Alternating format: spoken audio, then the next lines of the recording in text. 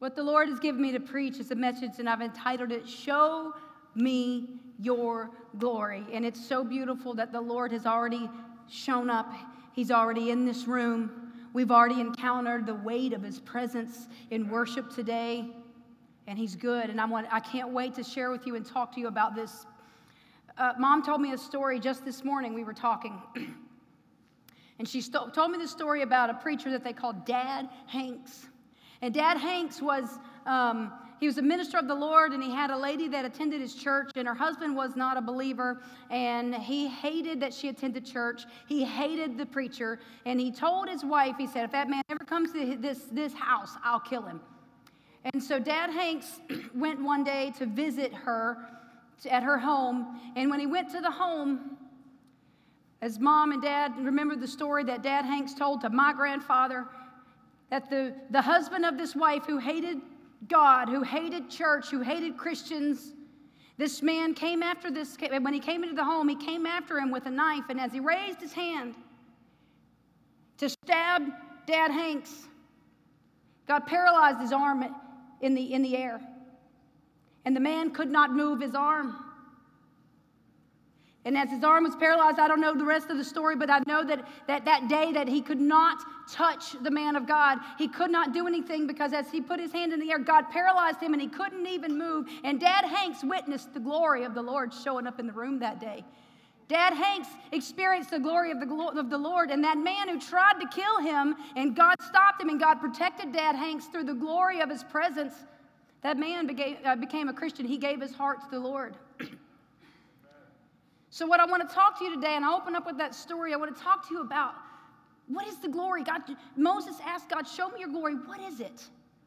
Do we understand what it means when Moses asked this question? So my text, if we would please, I know we've been standing for a long time. If you are able, if you're not, I understand. But our custom in this house is to stand for the reading of the word. If you are able, you can stand and you can read and follow along in Exodus 33, 13 through 19. Now, therefore, I pray you, if I have found favor in your sight, let me know your ways that I may know you, so that I may find favor in your sight. Consider, too, that this nation is your people. Sandy Pete, would you bring me a bottle of water, please? Consider, too, that this nation is your people. And he said, my presence shall go with you, and I will give you rest. Then he said to him, if your presence does not go with us, do not leave us from here. For how, then, can it be known that I have found favor in your sight, I and your people? Is it not by your going with us so that we, I and your people, may be distinguished from all the other people who are upon the face of the earth? The Lord said to Moses, I will also do this thing of which you have spoken, for you have found favor in my sight, and I have known you by name. Then Moses said, I pray you, show me your glory. In verse 19, and he said, thank you. He said, I myself will make all my goodness pass before you. I will proclaim the name of the Lord before you. I will be gracious to whom I will be gracious, and I will show compassion on whom I will show compassion. Father God, thank you for your word. Thank you for the anointed one that lives inside of me. And I thank you for the anointing to deliver this word today. Speak only your words and not mine, oh God. In the name of Jesus, I pray. Amen. You may be seated. So Moses could have asked for anything in the world. Moses had the absolute presence of God standing, talking to him face to face. This is God, Elohim, the creator of the universe, standing and talking to Moses face to face. Moses didn't hear a voice in his head. Moses didn't just feel a presence of God. No, Moses was standing and having a conversation with God, just like I'm standing in this room and I'm talking to you. And in that moment, Moses could have asked for anything in the world, but instead of asking for anything in the world, Moses says, listen, I need to know you more, God. And if your presence doesn't go with us, how in the world will the rest of the world distinguish us as your people from them? How will we be separated? How will we be set apart? So God, show me your glory. This is what he asked for. If we had an audience with God, I just want to throw this out there. What would we ask God for? What would you ask God for? Would you ask God, I'm not going anywhere without your presence? Would you ask God for fame or for money? Or would you ask God to solve your problems? Would you ask God to get revenge on that person that's just really bothering you? What would you ask God for if we had this kind of audience with God?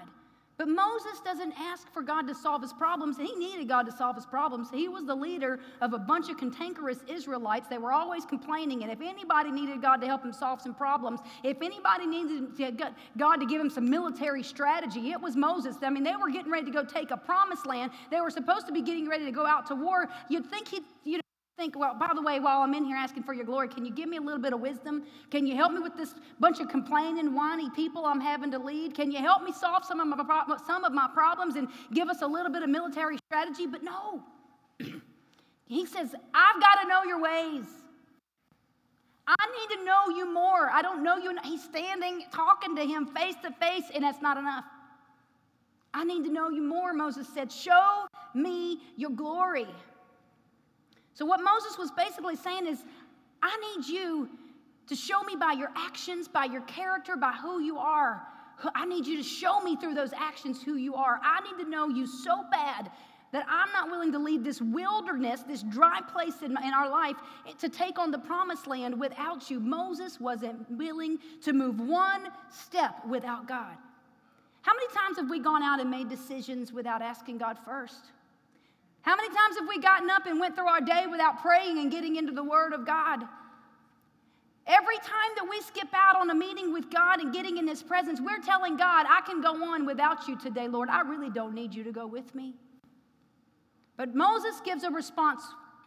He gives a response to Moses, to his question. When Moses says, show me your glory, this is what God says in Exodus 33, 18 and 19. He says, I myself will make all my goodness pass before you.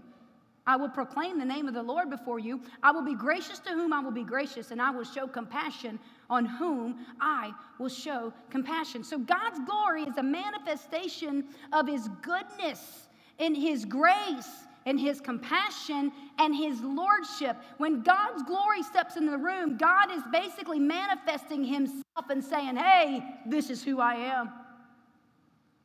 Moses understood that without God's glory, we cannot be distinguished from the rest of the world, and we cannot make God's name known to the world around us if we don't walk in His glory. So what is this about the glory? How do we understand the glory? We can look to Israel's history and try to understand a little bit more about the glory. And we can see how God manifested His glory and His sovereignty over His people just by looking at the history. See, Israel was different from every other nation. And it wasn't their heritage and it wasn't their ancestry that made them different from every other nation. It was the glory of God that was traveling with them everywhere they went that distinguished them and set them apart from everybody else. So the glory of Israel was the abiding presence of God. And as long as the glory was with Israel, they were great. But when the glory departed from them, they failed miserably. So God used this incredibly special method to reveal His glory to His people. It was a discernible, visible revelation of Himself. A cloud could be seen in the daytime, and a fire could be seen leading them at night. The glory of God was the special escort of His presence that would take them through the wilderness, and His glory was a supernatural manifestation, and it gave them three things. It gave them protection. They would travel through, and they had to face many dangers in the wilderness, and there were beasts, and there were a lot of dangers in the wilderness, and so they had a cloud that would guide them, but also they had a cloud that stood between them and Egypt, the enemy. The glory parted the Red Sea and saved them from the Egyptians following after them. It led them around the Philistines when they were not yet ready for war. They were experienced slaves. They were not trained militia yet, so the glory of the Lord led them around the Philistines so that they wouldn't have to face war before they were ready. It protected them from fiery serpents that if they were bitten, they would get sudden death. So the glory of God, if just looking at some of Israel's history, was protection. In Psalm 3:3, it says, but you, O Lord, are a shield about me, my glory, and the one who lifts my head. I was young, and this was before I had Caitlin. She was about 2 years old. This was before there were cell phones. Does anybody in here remember before cell phones? You remember what it was like to actually see payphones everywhere. By the way, you notice nobody sees payphones anymore. They don't exist. But we had an old car that my parents, by the way, are here. I'm so glad to have my parents in town. Love you, Mom and Dad, and it's so good to have them with me. But I was going to visit my parents, and it was about an hour drive from where we lived, and it was all interstate. And there was a stretch of interstate, a section going through those mountains heading towards Roanoke, Virginia, that there was several miles that there were no exits. Once you pass one, you would go several miles before you would reach the next exit. And we had an old Ford Taurus, and the gas gauge was broken on the Ford Taurus. And I thought I had a full tank of gas, but I did not. So in this journey on the way to see my parents, I left really late at night. It was probably close to 11 o'clock at night. And I've got Caitlin, who's 2 years old, in the back seat with me, no cell phone, and I am in between this long stretch of no exits, and my car breaks down. And it's late at night. I'm young. I've got a young baby in the car with me, and I just start squalling. I just start crying. I was so scared. I was terrified because I thought, God, what am I going to do? What in the world am I going to do? Lord, I'm miles from the nearest exit. You didn't think about having a phone because they didn't have them yet. There were no cell phones, so I didn't even think about, if I had a cell phone, I could call Mom and Dad, but they just didn't even exist yet. And so I'm stranded, and I thought to myself, well, I guess I'm just going to have to get Caitlin. I'm going to pick her up, and I'm going to have to walk. I'm going to have to walk to the nearest exit. That's the only thing I know to do. So I get out of my car, and I am so scared. I get Caitlin, and I'm carrying her in her diaper bag, and I'm crying, and I'm sobbing, and I'm crying out to God, oh, God, help me, oh, God, help me, oh, God, help me. Caitlin is crying. Obviously, a 2-year-old can sense the fear in me and her mother, and so Caitlin's squalling and crying. I'm squalling and crying. I'm shaking with terror. I am so afraid. I'm terrified, and I'm walking at 11 o'clock at night on an interstate with no help, just me and a baby. And so as I'm walking, an 18-wheeler pulls up, and it comes up to this and pulls way up. I guess he drives by, and he sees, wow, this is, 2 little girls walking down the interstate at 11 o'clock at night, and he pulls over. And by the time his speed slows down, I don't know feet, I don't know yards. I'm terrible with distance. I'm terrible with directions. He was just a long ways, but I could see him, okay? So he's way up there. And he's where I can see him, and he pulls over, and I just start shaking even more, thinking, is this guy like who you sent me, God? Is this safe? If I get in this truck, will me and Caitlin never be seen again? Is this guy an axe murderer? I mean, can I get in the truck with this guy? And I didn't know, so I just said, well, Lord, I prayed for help, and I'm still crying, I'm still shaking, Caitlin's still crying, and we're lugging away, and I'm walking towards this truck, and I was going to get in that truck because I didn't know what else to do.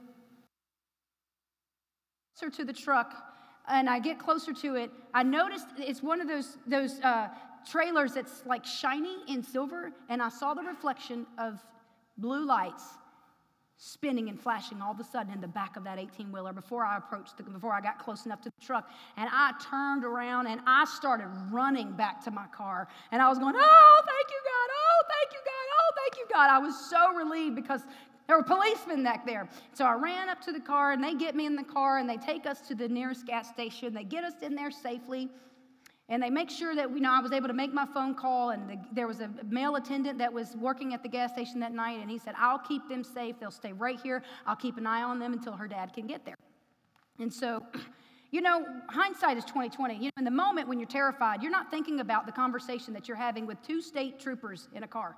I wasn't thinking about how odd it was that there were 2 state troopers traveling together. To my knowledge, I don't think they ride buddy-buddy when they work. Maybe somebody else knows more about cops. But two state troopers in a car, and they were asking me all kinds of questions, and they were talking to me, I guess trying to help calm me down, and they were being very kind and very nice, but it didn't occur to me that I never told them my name, but they were calling me by my name. I never told them about personal things about me, and they were asking me personal questions about my business. I'd never told them about the business I was in. And they were asking me how it was going and named my business. And I'm not thinking, right? You're terrified. Your nerves are just, shot. And you're scared to death. Adrenaline's kind of hadn't come down yet, but I'm sitting there while I'm waiting on my dad to come get me. And it hits me. How did they know my name? How do they know personal things about me? How could they ask me questions about a business that I was in? And it hit me like a ton of bricks that night. In that little gas station, God sent 2 angels. to rescue me and my baby girl sitting back there on that sound booth. And they carried us to safety. And let me tell you something, that night, God showed me his glory. He manifested himself to me, and he showed a scared little 20-year-old girl that he is God, our protector. He is God, my protector. And if he's got to send an angel to pick me up and carry me to safety, he will. I have never forgotten that he is God, my protector. I will never forget this. The second thing that we can see by looking at the history of Israel is that they gave them provision. They needed food in the middle of a desert, no problem. It just manifested. Manna would be out every morning for them to gather. They needed water, no problem. It would just gush right out of a rock. They needed clothes and shoes, no problem. For 40 years, their clothes never wore out and their shoes never began to wear. They didn't have shoes like we have. They had like little sandals. Can you imagine 40 years traipsing across the desert like that, and their shoes and their clothes never, ever wore out? They wanted meat, so God sent quail. And this is what Moses said the morning before God sent the quail. Look at what Moses said in Exodus 16:7. They complained and they said, "Oh, God, we're tired of this manna you're giving us. Oh, Lord, I'd like some meat. I'm tired of this Daniel fast. God, can I have some meat? I just want a juicy steak," right? They're whining, they're crying about the Daniel fast that they were on for several years. So in Exodus 16:7, Moses said, "And in the morning you shall see the glory of the Lord." You shall see it. And in the morning, what did they see? They saw quail. They saw meat. So God showed up to Israel, and when he manifested his glory, it manifested by provision. You see, God taught me and he showed me his glory when I was 18 years old, that he is God, Jehovah Jireh, my provider. I was a freshman in college, and we had getting near to the end of my first semester. And I was short some money. I needed a little over $2,000, and I didn't know where I was going to get it from. I knew my parents didn't have it, and I'd been praying and crying out to God and saying, "God, I need your help. I need your help. Oh, God, how am I going to pay this bill?" And one day I'm in my dorm room, and I just I don't realize, and I don't know at this time because I'm 18 and I'm really young, I didn't realize it was the voice of the Lord that said, "Hey, go to the admissions office, like now. Get up and go to the admissions office." And I'm just thinking, well, why would I go to the admissions office? I don't know, it's the Lord. I'm like speaking. So I'm sitting here thinking, well, should I go to the financial aid office? The financial aid office is where you go if you need money. When you're in college, you don't go to the admissions office. But anyway, I just got up not knowing what in the world, but I just said, well, let me try it. So I walk across the campus. I go to the little admissions house. I ask to speak to the admissions director, and I get right on in. And they let me in, I sit down, and I start telling them my story. And, of course, I start crying because that's just what I do. And I'm sobbing, and I'm telling him, I don't know what I'm going to do. I'm going to have to go home. I'm not going to be able to come back next semester and go to college because I don't know how I'm going to come up with this $2,000 and some odd dollars. And he just kind of was looking at me kind of funny. And, and it just this perplexed look on his face. And he looks at me, and he says, "Well, I just got a phone call before you walked in here. And someone donated a scholarship for any needy student. And it was in the same amount of what I was short." And God showed a scared little 18-year-old girl. He showed me his glory that day. And he showed me that I am Jehovah Jireh. I am your provider. And I have never forgotten that when he manifested his glory, he was telling me, this is another side of my character. You can trust me. I'll provide for you. This is a side of my character. I'm going to show you my glory. I'll protect you. You can trust me. I'll keep you safe. Another thing that we can see when God manifested his glory to the Israelites was progress. They were instructed to remain under the cloud of glory. When it moved, they were to move with it. When it remained still, they were supposed to remain still, and they were supposed to wait. So as long as they stayed under the cloud, that they were advancing toward the promised land. When they were with God and they were abiding in his presence and they were staying with the glory and following the glory, they were moving towards the promised land. One of the most difficult things that we will ever have to do is just abide. When the glory stops, we want to keep moving. We think we're doing well in ministry as long as we're moving. When we're standing still, we get impatient. Bridge of Hope, did it ever occur to you that God had us abiding and has us abiding right here until his glory moves us to our promised land? We've got to understand that God doesn't call us to take the church forward. He just calls us to abide under his glory, to abide in his presence. And when the glory stops, for God's sakes, we need to stop.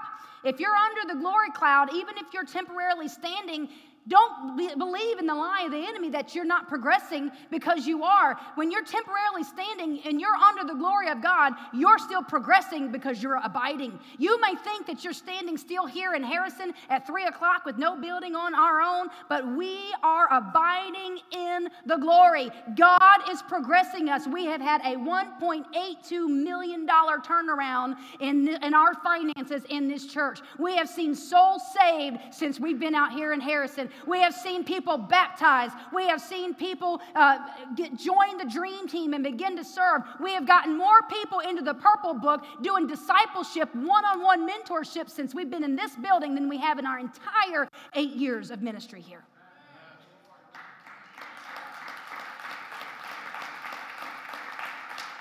We just need to abide in the glory, and when the glory says move, we'll move. But until the glory says for us to move out of this place, out of Harrison at 3 p.m. on Sunday, until he says move, we're going to stay right here, and we're not going to complain about our wilderness circumstances, because we're going to be content to just sit and abide in his glory. And when it moves, we'll move. But if it doesn't move, we will not go without the glory. So that was just the introduction. How long? Ooh, 22 minutes. Oh, my Lord. Point number 1 is this. Do you know that God's original intent was for mankind to display his glory? So I've just spent a little bit of time telling you some of what it means, the glory of God. There's a lot more, but God's original intent was for us to display his glory. So point number 1 is God desires to give us his glory. He gave it to Adam. The glory that he gave Adam, this glory is a position of rank and privilege, and he gave it to mankind from the very beginning. In Psalm 8, 4 through 6, it says, "What is man that you take thought of him, and the son of man that you care for him? Yet you have made him a little lower than God, and you crown him with glory and majesty. You make him rule over the works of your hands, and you put all things under his feet." Wow, what a powerful statement. God's original intent was for us to rule over the works of his creation. It's the dominion mandate. Why did he want to give mankind his glory? So that we would display his glory to the world around us. God also promised his glory to Israel in Zechariah 2:5. "For I, declares the Lord, will be a wall of fire around her. I will be the glory in her midst." And do you know that Jesus prayed for us, and he gave us the same glory that God gave Jesus Christ? In John 17 is this beautiful prayer that Jesus prayed over the disciples and over us. And he said in 17 verses 22 and 23, "The glory," this is what he's praying, "which you," talking to God, "have given me, I have given to them, that they may be one just as we are one, I and them and you and me, that they may be perfected in unity, so that the world may know that you sent me and loved them." The glory of the Lord is for us. Jesus gave us the glory. And you say, "Well, Holly, he was praying that prayer about the disciples." Really? In John 17 and 20, just 2 verses before, he says, "My prayer is not for them alone." That's the disciples. "I pray also for those who will believe in me." God's glory, God intended for us to display. He wants us to have his glory. He crowned Adam with it. He intended for Adam to have it. He gave it to Israel. Jesus prayed a prayer for us, and Jesus said with his own words out of his own mouth, "I have given them my glory," and not just those who are with me, but also to those who will believe. So God gave it again to Israel. Adam lost the glory by committing treason. And God gave it back again to Israel because of his covenant that he made with Abraham. But the nation of Israel, they couldn't live up to the standard of righteousness and holiness required to keep the glory of God in their midst. So point number 2 is that sin causes us to lose God's glory. When the religious life of Israel was in order and they were doing the things they were supposed to do, the glory of God was in their midst and it would remain. But when they began to compromise and sin, the glory departed from them. In Psalm 106, 19 and 20, it says, they made a calf in Horeb and they worshiped a molten image. Thus they exchanged their glory for the image of an ox that eats grass. You see, that's what Satan does to us. He deceives us and he entices us to exchange our glory that God gave us, that Jesus prayed and said he gave us and prayed for us to have, and Satan entices us to take our glory and exchange it for shameful things. You know, we look at Israel and say, wow, what were they thinking? They went and made an image of a calf that eats grass, an ox that eats grass. What were they thinking? But you know, we do the very same thing that Israel did. Satan entices us and he dangles wrong relationships in front of us, and we exchange our glory for an imitation of a better relationship that he had for us.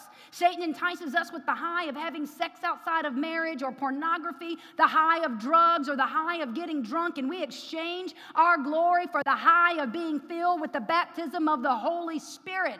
Satan entices us with money or power or popularity or fame, and we exchange our glory for a cheap imitation of the power and fame and glory of God. You see, the glory of God is not tolerant. It is because he's a holy God. We've been singing about his holiness. He's a holy God, and so his glory is not tolerant. Eli was a priest of Israel. Once again, we can look to Israel's history. And Eli knew that his sons were committing horrible acts of sins in the temple. And as they were sinning in the temple, Eli turned a blind eye to it. He did not rebuke his sons. He did not correct them. And as a result, Israel went into a battle with the Philistines, and they lost the ark of God. His sons both died in the war that day. And when Eli heard the news about his son's death, Eli fell over and broke his neck when he heard that his sons had died and that the ark of God had been taken away and they had lost the glory. And when Eli's daughter-in-law, who is pregnant, hears the same news, she goes into labor. She has a son. And on her deathbed, as she's dying, she names her son Ichabod. And Ichabod means the glory has departed. Because of sin, Israel lost the glory of God. The glory will not stay. We cannot keep God's glory, and we cannot manifest his glory to the world around us if we have sin in our lives. Are you willing to trade out his glory for a statue that eats grass? Are you willing to go without his presence? Do you go places where God cannot go? Do you tolerate sin when you should not? Would you take that job even if God said not to? Would you stay in that relationship even though God said do not be unequally yoked with unbelievers? Would you choose to skip church when God said don't forsake the assembling together of one another? Do you hold grudges and walk in unforgiveness? Is there sin in your life that has caused the glory of God to be departed from your life? Yeah, that's a heavy question. We don't like to hear this kind of stuff in church, but here's the good news. Jesus Christ came and he restored all that had been lost to us. What mankind could not do, Jesus Christ made possible through his crucifixion.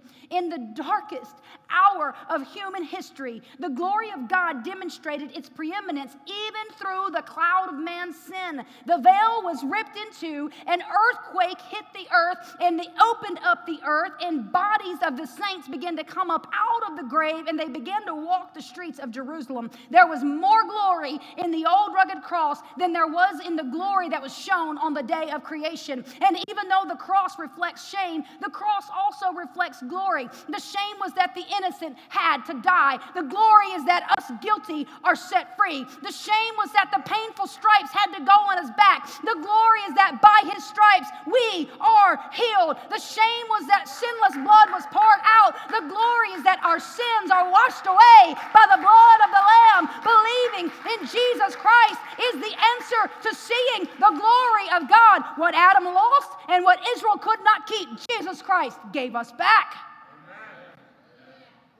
God gave us back the glory through the abiding power of the Holy Spirit living inside of us. In John 17, Jesus praying in this same prayer, verses 4 through 7, he said, I glorified you on earth, having accomplished the work which you have given me to do. Now, Father, glorify me together with yourself, with the glory which I had with you before the world was. I have manifested your name. Jesus starts with saying, I glorified you on the earth. How I have manifested your name. Now they've come to know that everything you have given me is from you. Jesus Christ was the fullness of God demonstrated. Jesus Christ was the perfect manifestation of the glory of God. You see, Moses and Israel saw the glory of God manifested outwardly through a cloud and through fire. But better than a cloud and the fire is God's glory seen through the life and the actions of Jesus Christ. Everywhere he went, he demonstrated the glory of God through himself. He turned water into wine. He raised the dead. He healed the sick. He fed thousands. He rebuked the winds and he calmed the sea. He cast out demons and he rebuked the hypocrites. He forgave the worst of sinners. So when the glory of God showed up in the life of Jesus Christ, mankind witnessed his might, they witnessed his power, they witnessed his supremacy, they witnessed his compassion, they witnessed his grace, they witnessed his goodness, his lordship, his manifested glory was through Jesus Christ, was God showing up and saying, this is who I am. I am compassion. I am the healer. I am provider. I am your progress. I am your protector. I am anything that you need. I'm going to manifest my glory. I'm going to back up my words with some actions.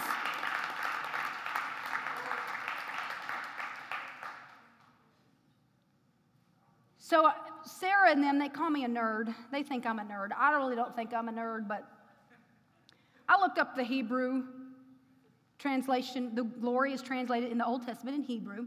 And it's also, I looked up the Greek word that is translated glory in the New Testament. Because the Old Testament is Hebrew, the New Testament is Greek. So I went to my Vine's dictionary. And here's the definition of the word glory. The Hebrew word for glory is kabod. It is a great physical weight or quantity of a thing. It's not just heavy, but a heavy, imposing quantity. Leave that up for just a second. Don't take that down yet. It's a heavy weight. Do you realize that that's when he crowned Adam with glory and majesty, that when he gave Adam his glory, that he gave Adam the weight of all of his authority, the weight and the power. Adam had the weight of heaven backing up his words. That's why when Adam went around and he named something a lion, it became a lion. When he named it a bear, it became a bear. And do you know Jesus Christ gave us that same authority, that same glory? Jesus said, I have given them who believe in me my glory. We carry the same weight of heaven behind our words, but the problem is we don't believe it, so we don't walk in it. This weight is also something that can be felt in a corporate service when there's unity and worship in the atmosphere. It may overwhelm you with conviction. The weight of the glory that we felt in this room during worship today, if you were in this room and you felt like you just needed to drop to your knees and weep, you responded to the weight of the glory of the Lord. If you felt like you needed to run, you're not ready to repent and get right with God yet. Because the weight of the presence of God will either cause you to respond with repentance or it'll make you run. And that's why we see people that come into this church and they'll come for a few Sundays and then the conviction will hit and they don't ever want to come back. Because they're not ready to surrender to his lordship. They love that Jesus is Savior. Oh, yes, God saved me, but don't ask me to make you the Lord of my life. Because then now I've got to surrender and clean the sin out of my life. And people don't want to get rid of their sin sometimes. It's a weight. Smith Wigglesworth. I read, once again, Sarah calls me a nerd. She says I'm such a nerd, but I read so many of the works of Smith Wigglesworth. He was a great minister. And one of the stories he was telling in one of the books that I read of his was that he stepped onto a train car, traveling by train back in the 1800s. And when he got on the train car, he sat down and he said, the man that sat beside him just started to cry out. And he starts hollering out. And then all of a sudden he starts crying and he drops to his knees and he starts repenting.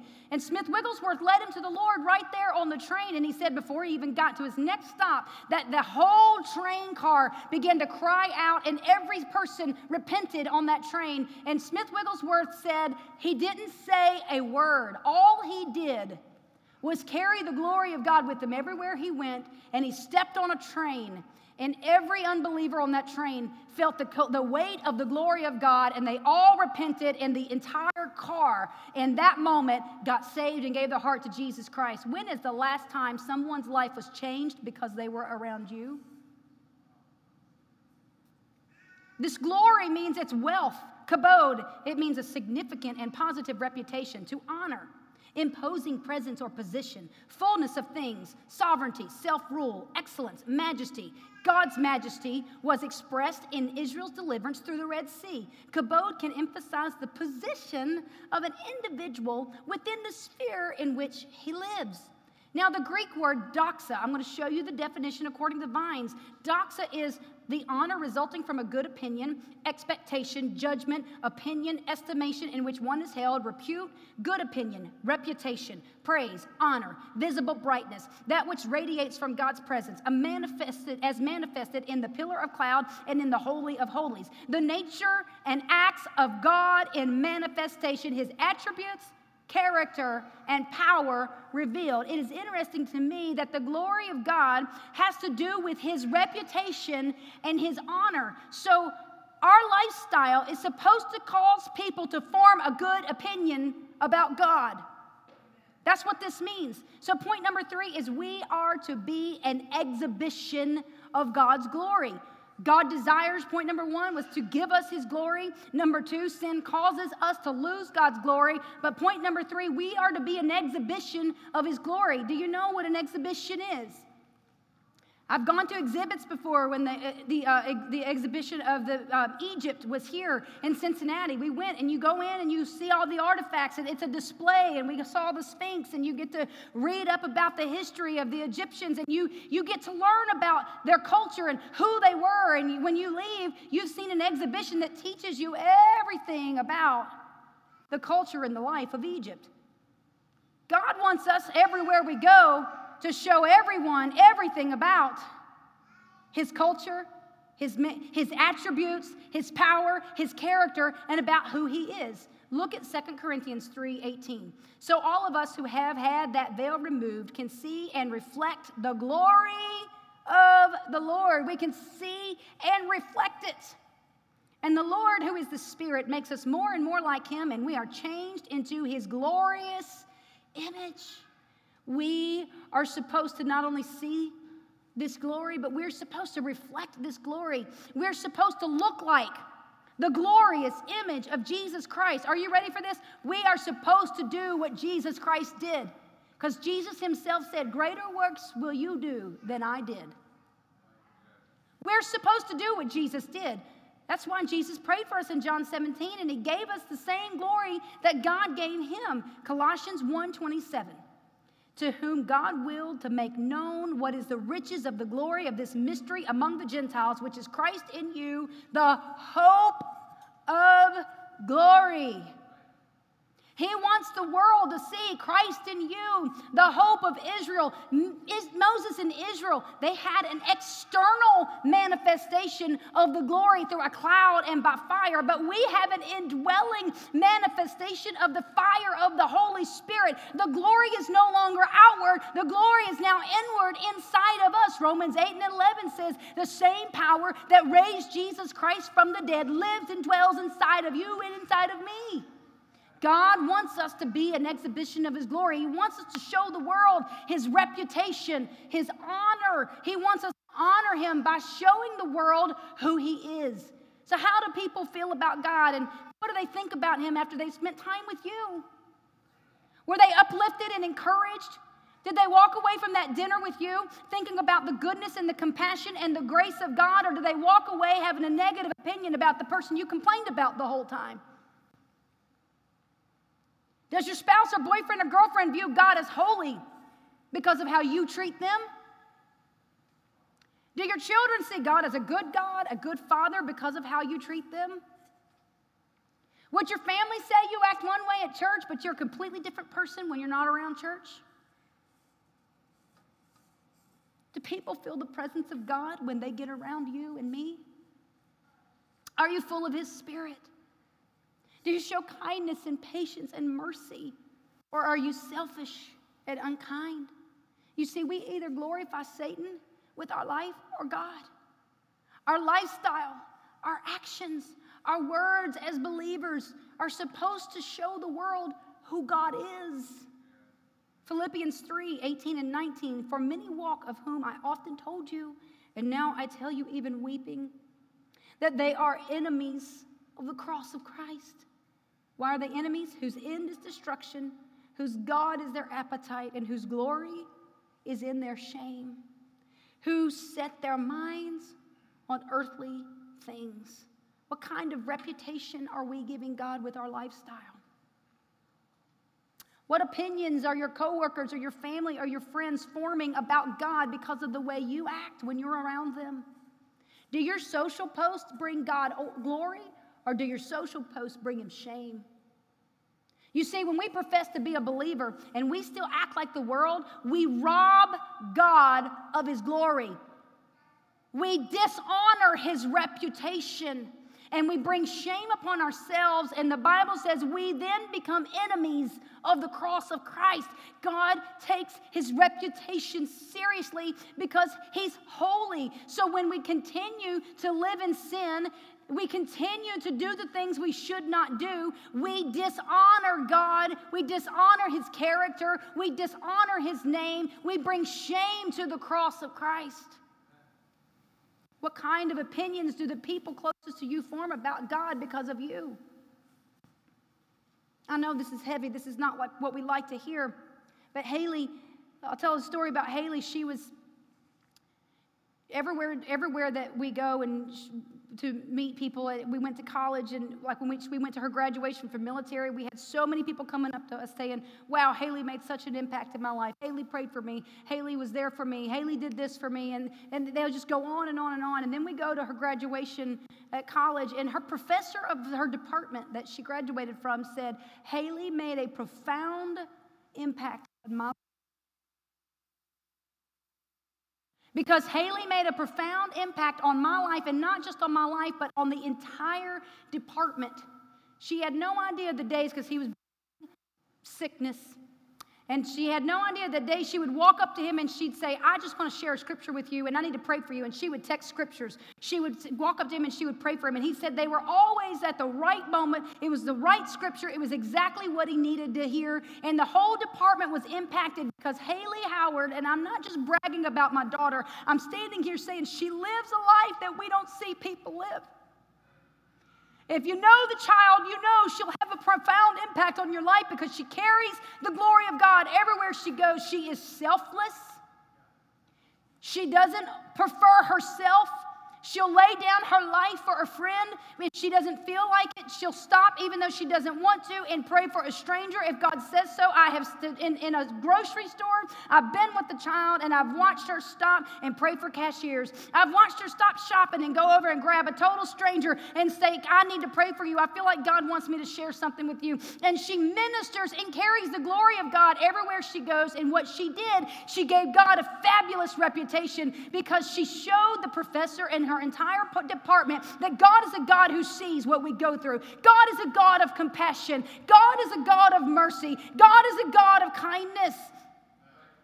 God's glory is in essence the nature and acts of himself in manifestation, his attributes, his character, his power revealed. You see, when we lay hands on somebody and we pray for them and they're healed, that's God's glory manifesting, showing them that he is God, our healer. I was at a football field, and I was working at a school, and we had the class out on the football field, and a little boy was sitting on a bench, and he wasn't playing. I said, why aren't you playing? He said, I've tripped over a book bag on the way out here, and I sprained my ankle, and I play on the football team. We've got a football game tonight, and I can't even walk. And so I began to share some scriptures with him. And I said, let me tell you what the Bible says about healing. And I began to work with him and build up his faith and share scriptures about his faith. I said, can I pray for you? He said, yes. I laid hands. I got on my knees in a public school on a football field. And I laid my hands on him and I began to pray for him. And I prayed for his ankle. And then I got up and I said, all right, come on. God says that when we ask him, if we believe that we've received the things that we know he heard us. And then if we ask him anything and we know that he hears us, we know that we have the petitions which we have asked of him. So we're going to give God thanks, get up, and let's get walking. So he got up, and he's kind of hobbling, he's limping, and I said, how does it feel? He said, oh, it still hurts. I said, all right, let's pray again. I got down, I shared a couple more scriptures with him. I hands on him, and we prayed again. And I said, all right, let's get up, let's walk. And this time he was walking with less of a limp, and I said, just thank God. I want you to take your mouth. If you confess with your mouth and you believe in your heart, the Bible says you will be saved. But you also, that word saved does not just mean eternal salvation. That word means saved from anything, salvation, health, healing. So confess with your mouth and start thanking God, because we give him thanks and we receive now whether we feel it or not. So he said, thank you, Jesus, for my ankles. I said, thank him for healing you. And we're walking and we're pacing up and down, and he's kind of limping. And before you know it, he's kind of doing this, and the limp just gets less and less. And then he was just walking. He was like this, and he's turning it. And I said, there you go. You've been healed. God just healed your ankle. And he just kind of looked down at his ankle, and he looked up at me, and he went out and he went and played. He didn't say anything. He just went out and he played in the PE the rest of the class. We got back in the building, and it was time for them to leave. They changed out of their clothes, and as he was leaving the gym that day, he turned and he looked at me, and he just went, thank you. God showed his glory that day, because I wasn't afraid to share the gospel of Jesus Christ. I wasn't afraid to allow God the opportunities to show his glory to the people around me. I don't care where I'm at. I don't care if I'm in a public school. I don't care if I'm in Walmart. I don't care if I'm in a restaurant. If God says and tells us to show his glory, will we go? Will we do it? Will we manifest his glory to the world around us? When we preach the word and we disciple somebody and they're delivered from an addiction, that's God's glory manifesting, showing that he is deliverer. Every time, Bridge of Hope, we dig another well, that's God's glory manifesting to another tribe in Africa that he is God, the provider. When we send cards of encouragement, we take time to stop and pray for someone, and we give them scriptures and we build them up in their faith. That's God's glory manifesting through us, showing them that he's a God of compassion. When we forgive people who have betrayed us and wronged us and hurt us, that's God manifesting his glory through us to people that he's a God of forgiveness. When we're selfless and we drop what we want to do so that we can help somebody else, when we visit that person in prison, when we help the sick, we give a meal to the sick, when we show up at a hospital and visit the sick, that's God's glory being manifested through us, showing the world that he is kind. 2 Corinthians 4:6, for God who said, let light shine out of darkness, is the one who has shown in our hearts to give us the light of the knowledge of the glory and majesty of God, clearly revealed in the face of Jesus Christ. Jesus clearly revealed God's glory, and he is Jesus Christ in us, the hope of glory. Dwayne, as I'm closing, will you come? You see, God desires to pour forth his glory in great abundance to those who are willing to pay the price for it, to those who want it. Are you willing to pay the price for it? The price is that you've got to get in the Word. The price is that you've got to pray. The price is that you've got to repent and you've got to get sin out of your life. The price is that you may be asked to lay down your life for a friend. You may be asked to do something you don't want to do, but God says to do it anyway. You may be asked to pray for somebody in a public place. You may be asked to witness to that waiter or that waitress. You may be asked to do, I don't know, fill in the blank. Do you want it? Do you want God to show you his glory? Do we want to know God more like Moses did? You're in the presence of God now. What will you ask God for? Do you care more about clearly revealing God's glory to the world than you do anything else? What would happen if we grew in faith and started ministering to people, showing the glory of God everywhere we went? What would happen, Bridge of Hope, if we acted like we had the weight of heaven behind our words? What would happen, Bridge of Hope, if we acted like we knew that Jesus gave us the same glory that God gave him and it's inside of us? What would happen if we refused to go another day without his presence? If we refused to start our day without spending time in him, in his word and in prayer? What would happen if we said, I will not go another day without his word. I will not start my day without time in prayer. I will not go without God. What would happen if we repented for trading his glory for shame? What would happen if we were determined to be obedient and exhibit the glory to the world around us? I'll tell you what would happen. We would see miracles, signs, and wonders again. Yes, they still happen. We Bridge of Hope, if we would carry the glory, we would see revival. If we would stop exchanging our shame, our glory for shame, we would see revival. If we would get serious about the fact that we're in the last days and He's coming soon, and we know people that need to know about Him, so we should stop keeping our mouths shut. We should start witnessing and sharing and showing and demonstrating the glory of God to everyone around us. Why are we not doing it? Why are we not seeing signs and miracles and wonders right now in this day? Are we not willing to give up that sin? Are we not willing to live a higher calling of a life of holiness because He's a holy God? Are we not willing to repent? Do you want to know Him more? Do you want to know Him more? He's calling, He's asking, who will go? Will you go? Will you answer the call? My last scripture, Isaiah 6, 1 through 8. In the year that King Uzziah died, I saw the Lord high and exalted and seated on the throne. And the train of His robe filled the temple. Above Him were seraphim. And they were calling to one another, holy, holy, holy is the Lord God Almighty. The whole earth is full of His glory.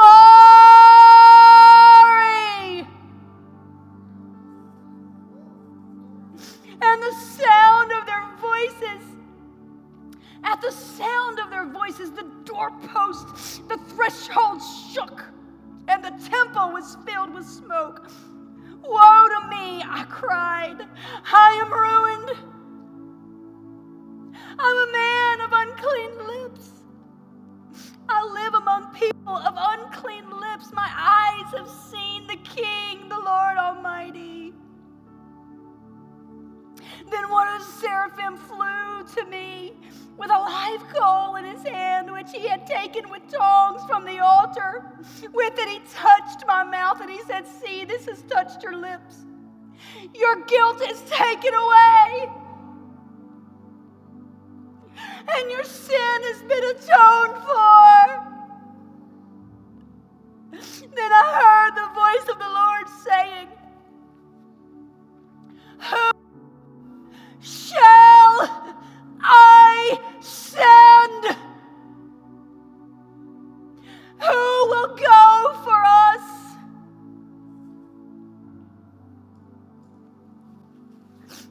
Who will go for God?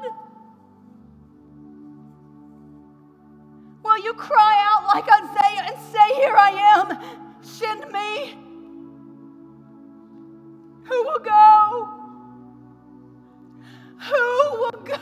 Who will answer the call? Who will say, I'll do it? I'll stop living my life for myself. I won't bring the cross any more shame. I'll surrender to your lordship. I'll give my life to you, oh God. Who will go? Will you go?